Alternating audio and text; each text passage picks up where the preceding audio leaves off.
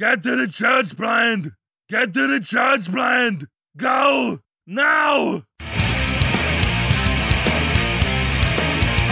I'm Pete Mitchell, and he's Peyton Jones, and you're listening to Hardcore Church Planting, the companion podcast to the Church Planter Podcast and Church Planter Magazine. Each week, we'll bring you interviews from planters who are in the trenches making it happen right now. These active church planters bear it all, share their successes, their failures, and what they'd wish they'd known when they were first starting out. Listen in to discover how God is working in their church plant.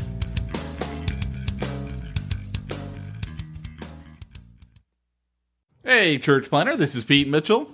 And this is Peyton Jones. And we're here for our serious podcast, the one with no jokes, no smack talk, all good content. Yeah, and Pete, you say it like it's our boring podcast, and you know that's not true. I say it like I'm being I'm being strapped down to a bench and not allowed to be Pete. Let Pete be Mitchell, Pete. behave. Why don't you introduce our guest before we scare her off? Okay, well, our guest today is Shelley Laith. Am I saying that right, Shelley? Yeah, it rhymes with teeth. Okay, I said it totally wrong. It was either Laith or Leith. So Shelley Leith, and she is the director of church relations for Zondervan. But more important, she's got something that I know that you're going to want to hear about today. And it's something that's going to help your church plant pretty much tell the story of the gospel to everybody who comes through your doors more effectively. So, Shelley, welcome on to the program. Well, thanks so much, and I hope I'm not part of the boring broadcast. No, the boring. See, we go wild on another one, but what's cool is you are the interesting part of this podcast. Oh, thank you. Okay, You're good. like the Jerry Lewis. Pete and I are like the Dean Martin, which never happens on our other podcast. I think it's a bunch of Jerry Lewises on our other podcast. Right. Well, one of the things we always like to ask when we start out with a guest is, if you could tell us your story of how you came to faith. Oh, wow. Yeah, my story is now we're back to the boring guest. I became a Christian when I was 3 because of hearing in Sunday school that I was supposed to accept Jesus in my heart. And so I went home and kneeled by my bed and did so. The rest of the story is a little more interesting, which is one of God taking me from a place of relying on my spirituality for my identity and my achievements for my identity, to a place where I learned who I am in Christ. That took me until I was in my mid-30s to figure that out. But 5 kids later was part of the story as well. So I have 5 children, and the Lord used them in my life to help me to learn not to get my identity based on being a mom of so many kids, but based on who I am in Christ. Mm. That is super, super cool. Man, that is such a hard lesson to learn. I think even for our church planners, for me personally, Shelley, I went through something like that where I could remember at a certain point, I was sitting with a guy, you may know him. I was sitting with a guy in Colorado Springs. Why am I blanking out on his name? We've interviewed him more than anyone, and he's a good friend of mine. Alan? Ginger-haired? Alan? No, in I hate when I do that. Alan? Guardrails. Alan? Oh, yeah, Alan Briggs. Thank you. Oh, okay. As he always says to me, he says, Peyton, bringing sexy back. So, hey, I'll take it, Alan. That works for me. But I was sitting with Alan one night, and we were in downtown Colorado Springs, and we were hanging out, listening to some jazz, drinking a beer. This is before my NAM days. And as we sat there, I was saying something about first century, and he's kind of like a twin brother from another mother. And he ended up saying something to me along the lines of, I used to think like that. And he goes, I think, because I said something about how awesome church planners are, how they're like, the commandos, the secret weapon. And he goes, I think we need to kind of be careful that we don't start thinking of ourselves as church planners as like super Christians. And and it was kind of one of those Holy Spirit moments where the Lord really, I think, exposed to me that I was starting to find my identity in being a church planter. And because it sounds great, sounds rock and roll. I mean, to those of us that are church planners, it sounds awesome. To everyone else, I think, I'm sorry. But that is such an important thing, not only to learn once, but I think to be reminded of on a daily basis. So Shelley, I want to ask you unpack that a bit. How did that happen? You said with the help of your kids. What did that actually look like for you? What was that process? Well, we're getting way off topic here, but when I when I was having babies, it became a status symbol. It became something I was getting attention for, and because I thrive on achievement, I realized, wow, when you have a toddler on each hand and you're pregnant, you get a lot of attention. Get even more attention when you have 3 toddlers and you're pregnant. And so I ended up having one more child than the most children in our church, because I wanted to beat and get the most. And the Lord, and then I had a problem because I still didn't think I liked kids. I grew up never wanting to babysit or take care of children. And so I was afraid of motherhood. And the Lord used a woman to say to me, are you overproducing vine, like the vine that needs to be pruned in the vineyard? The one that bears the most grapes is overproducing. And if it keeps staying on the vine, it'll eventually suck the whole life out of the vine, and the whole vine will wither up and die. And she looked me square in the eye and she said, right now, Shelley, maybe your vine's only supposed to have 5 fruit. But someday your vine might bear fruit beyond your wildest imagination. But maybe right now it's only supposed to be 5. And that led me on a journey of quitting everything I was involved in outside of my home and focusing my attention on my children and doing a year-long study on the 50 verses in Scripture that say who we are in Christ.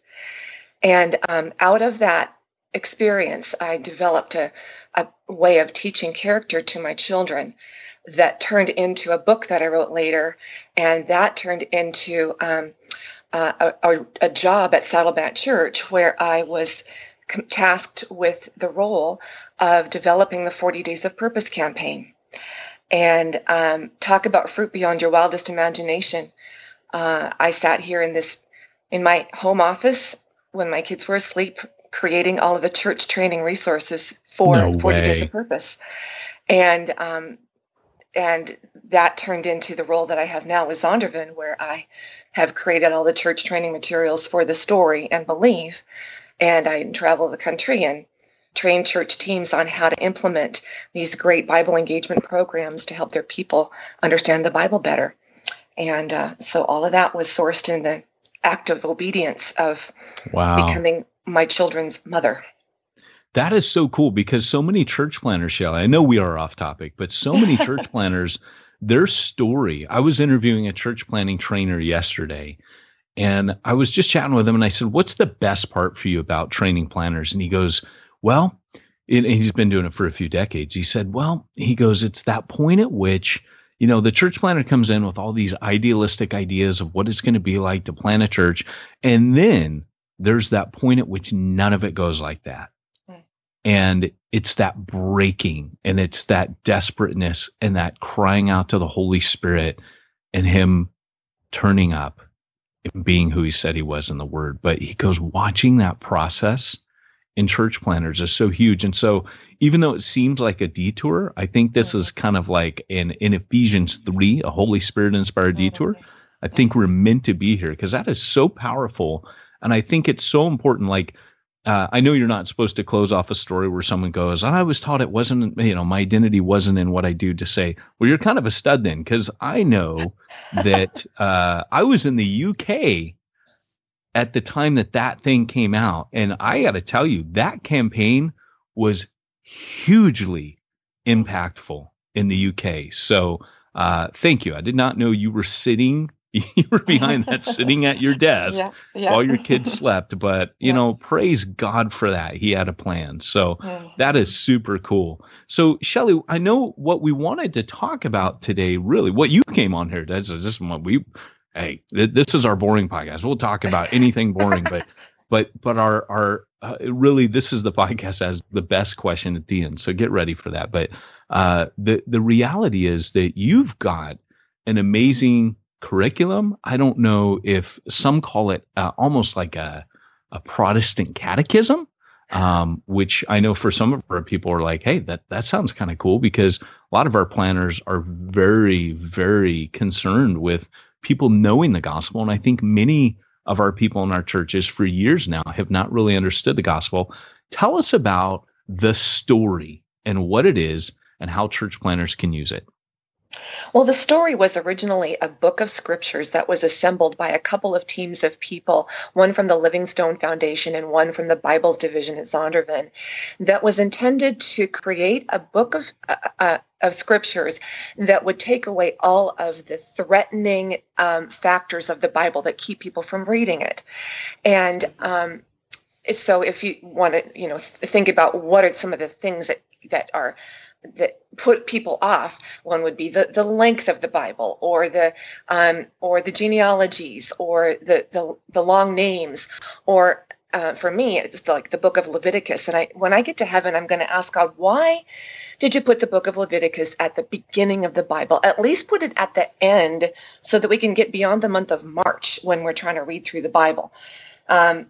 So this book doesn't have all of that in it. It only has the storyline parts of the Bible.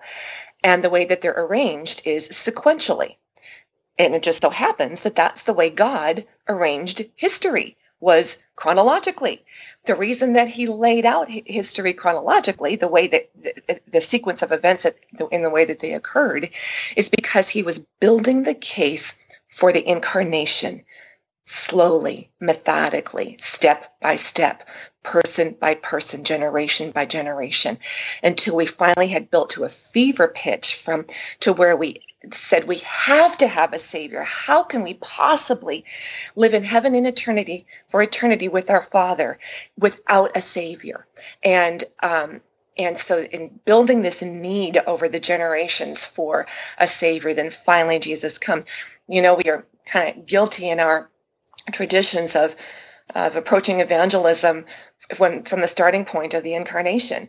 And when you start there, you haven't really helped people get why they needed Jesus. You can say, yeah, Jesus came and died and he loves you, and so you need to love him back.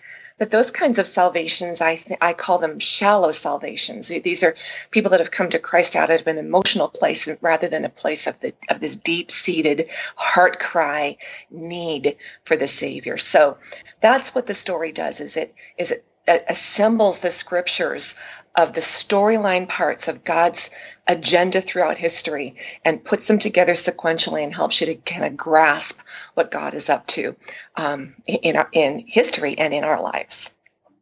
That's super cool. And so tell our church planners about the different ways that it can be used, because I know it's like a 31-week curriculum. Are we talking small groups? Can it be a Sunday series that falls along Sunday school curriculum for children, for adults? I mean, how can this thing be used? Because I think if planners are often bivocational, so having something kind of ready-made like this that can kind of be a one-stop shop is kind of a big deal. I mean, So my vision for church planters with the story is this. I love the notion of a church planter's taking his first 6 months to a year to kind of establish the mission, vision, values of the church.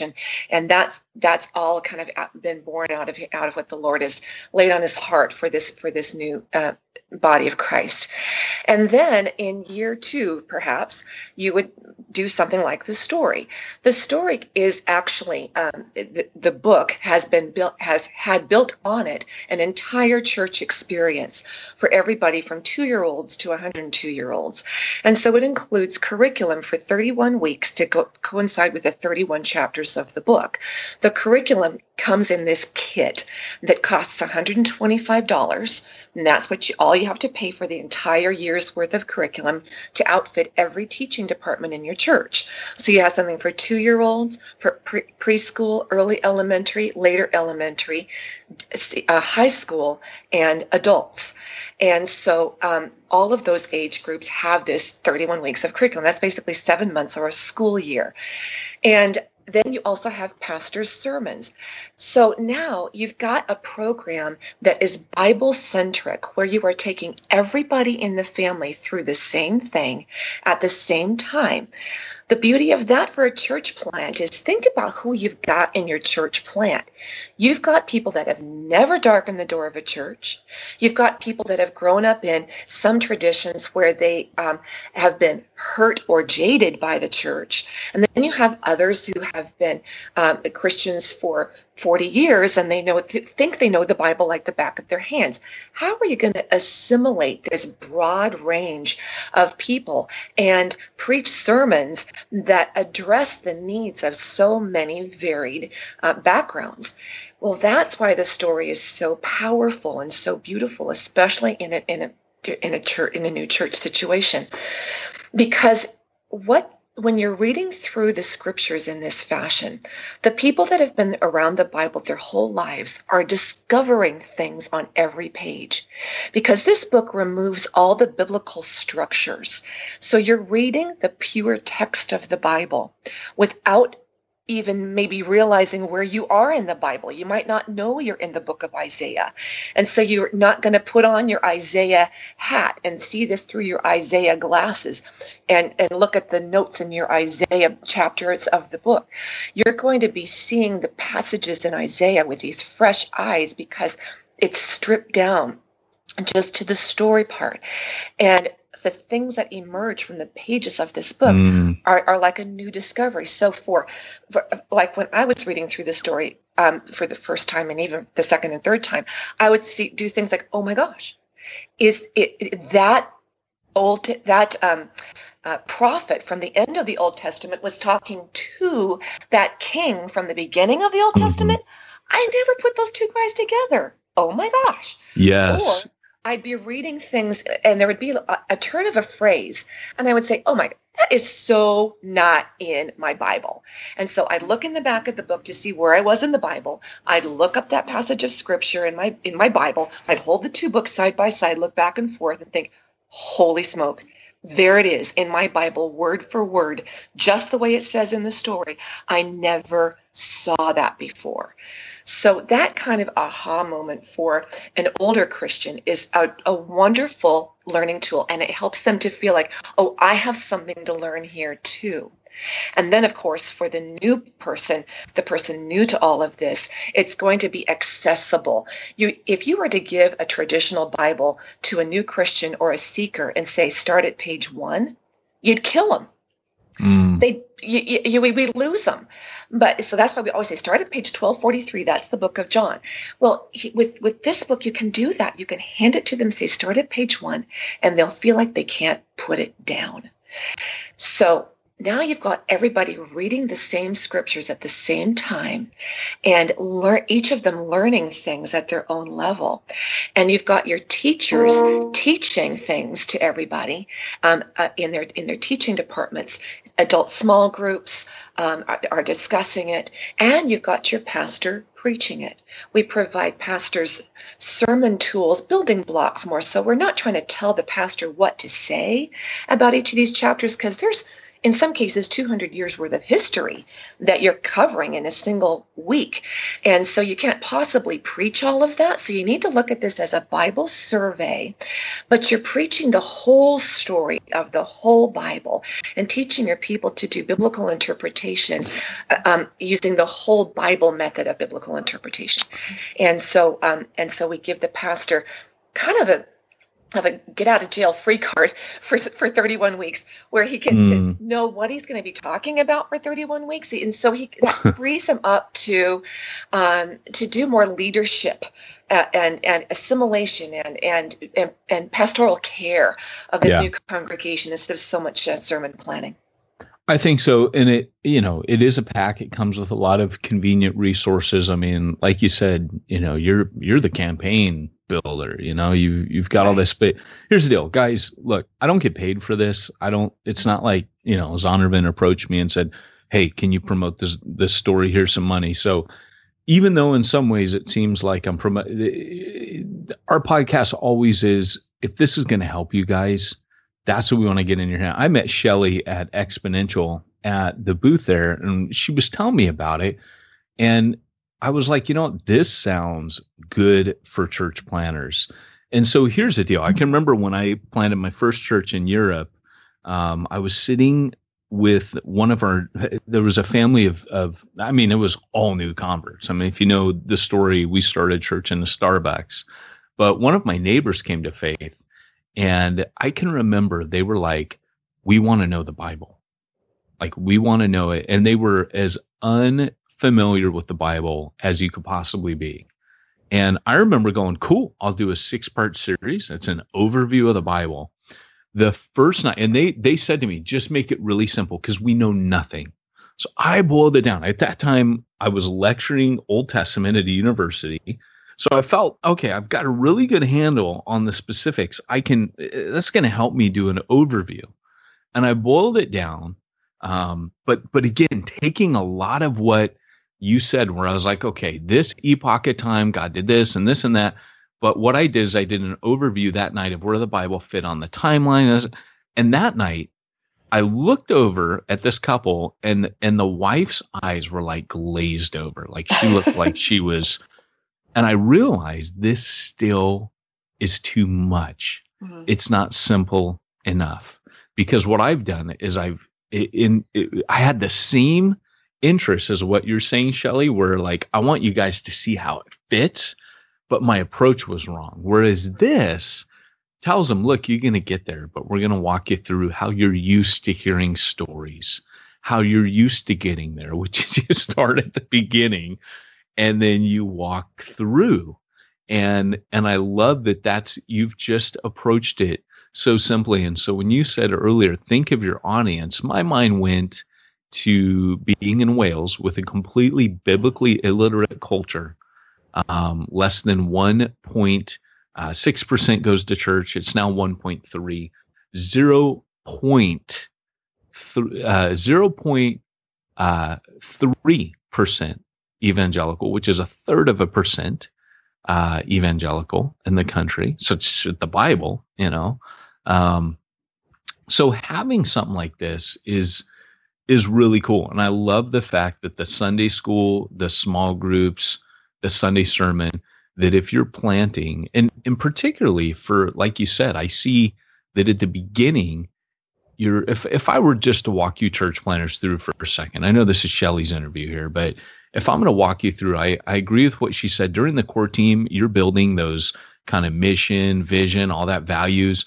But then at a certain point, I remember we dropped gospel-centered life on our core team. And that was radical because I watched a guy do it, one of the planners I train, and amazing. And so that's now a kit in my arsenal. But I could see this is something really that after you've run your church, this could be something for maybe the second year in, where you've got a bunch of new believers, maybe even 6 months in, like Shelly said, and you're like, okay, now I got to start discipling them. Because what you'll find in churches is evangelism happens in waves. This is what I've noticed with church planning. I'll have a wave of evangelism, a huge harvest, and then I'll have a time where I'm just discipling the crud out of those people. I don't stop evangelizing, but this is a tool. I could see this as it's 31 weeks. It's pretty much just over half a year, and boom, like you said, 6 months. You're basically giving your people the basics in a way that they can understand the Bible. So that's huge, Shelly. Mm-hmm. Yeah. And that's something else that it does, because it's story, and because we learn best chronologically. We like beginning, middle, end, cause, effect. it does appeal to the way that people learn best and process best, but it also keeps them coming. Story makes people want to know what happens next. And so churches that have done this story have found that in some cases their attendance is increasing, and in most cases their attendance is getting more regular. So instead of people coming once a month or twice a month and calling that regular, they're coming 3 or 4 times a month because they want to know what comes next. So that's a kind of an interesting side effect of doing something like this. Most definitely. Well, we have a question that we like to ask Shelley. This has been awesome. This is the story. When can they get a hold of it? Where can they get a hold of it? Or how can they even talk to you? Because you sound like you're someone who knows stuff about stuff. I love to talk to pastors about this, and that's my job is basically to coach pastors either over the phone or Skype or in person. And so absolutely, I would love to do that. So probably the easiest thing to do is to give you out my email address, which is Shelley, SHELLEY .Leith, LEITH at HarperCollins.com.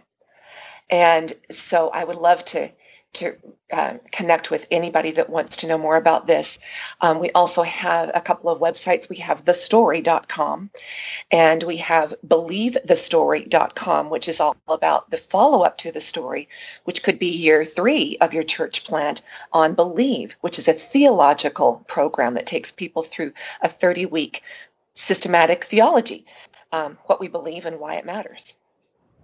That's awesome. Okay, well, guys, our guest has been Shelley Leith, and she's been representing the story today. But Shelley, before we let you go, we like to ask a question of every guest that comes on here. And it's not often that we have female contenders on here, although we should have a lot more. But this is normally a male-centric question that gets asked. But and so I have. What's that? You're scaring me now. You should be very afraid. And here's the question, because I almost feel bad. I had to preface it that way because I almost feel bad asking. Okay, just go. If you were to get into a physical fist fight with Jen Hatmaker, who would win? Well, I don't do fist fights. I just poke people's eyes out. So I'd probably win. That is awesome. So you would do some eye gouging. Eye gouging. Yeah, that's my strategy. So if we're in the boxing ring, that's a no-go. Like they expressly, but this is a street fight. You and Jen are ready to rumble, and you are going for the eyes. I dig it. Yeah. Man, Shelley, new respect for you. Hey, you came off as this, very competent woman who, just, while taking time off while the kids are sleeping, lays, cranks out, 40 Days of Purpose campaigns. Right. But you are hey, on the street, man, watch out. That's all I'm saying. All right. So, hey, guys, again, this has been Shelley Leith. This has been Hardcore Church Planting. And Arnold, sign us out. Remember, if you are called to church planting, go hardcore or go home.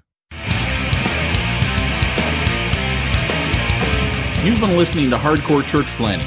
Hardcore Church Planting has been brought to you by the Church Planter Podcast and the Church Planter Magazine, which is available in the App Store for both Apple and Android devices. If you like this episode, leave us a positive review. If you didn't like this episode, we'll be happy to give you your money back.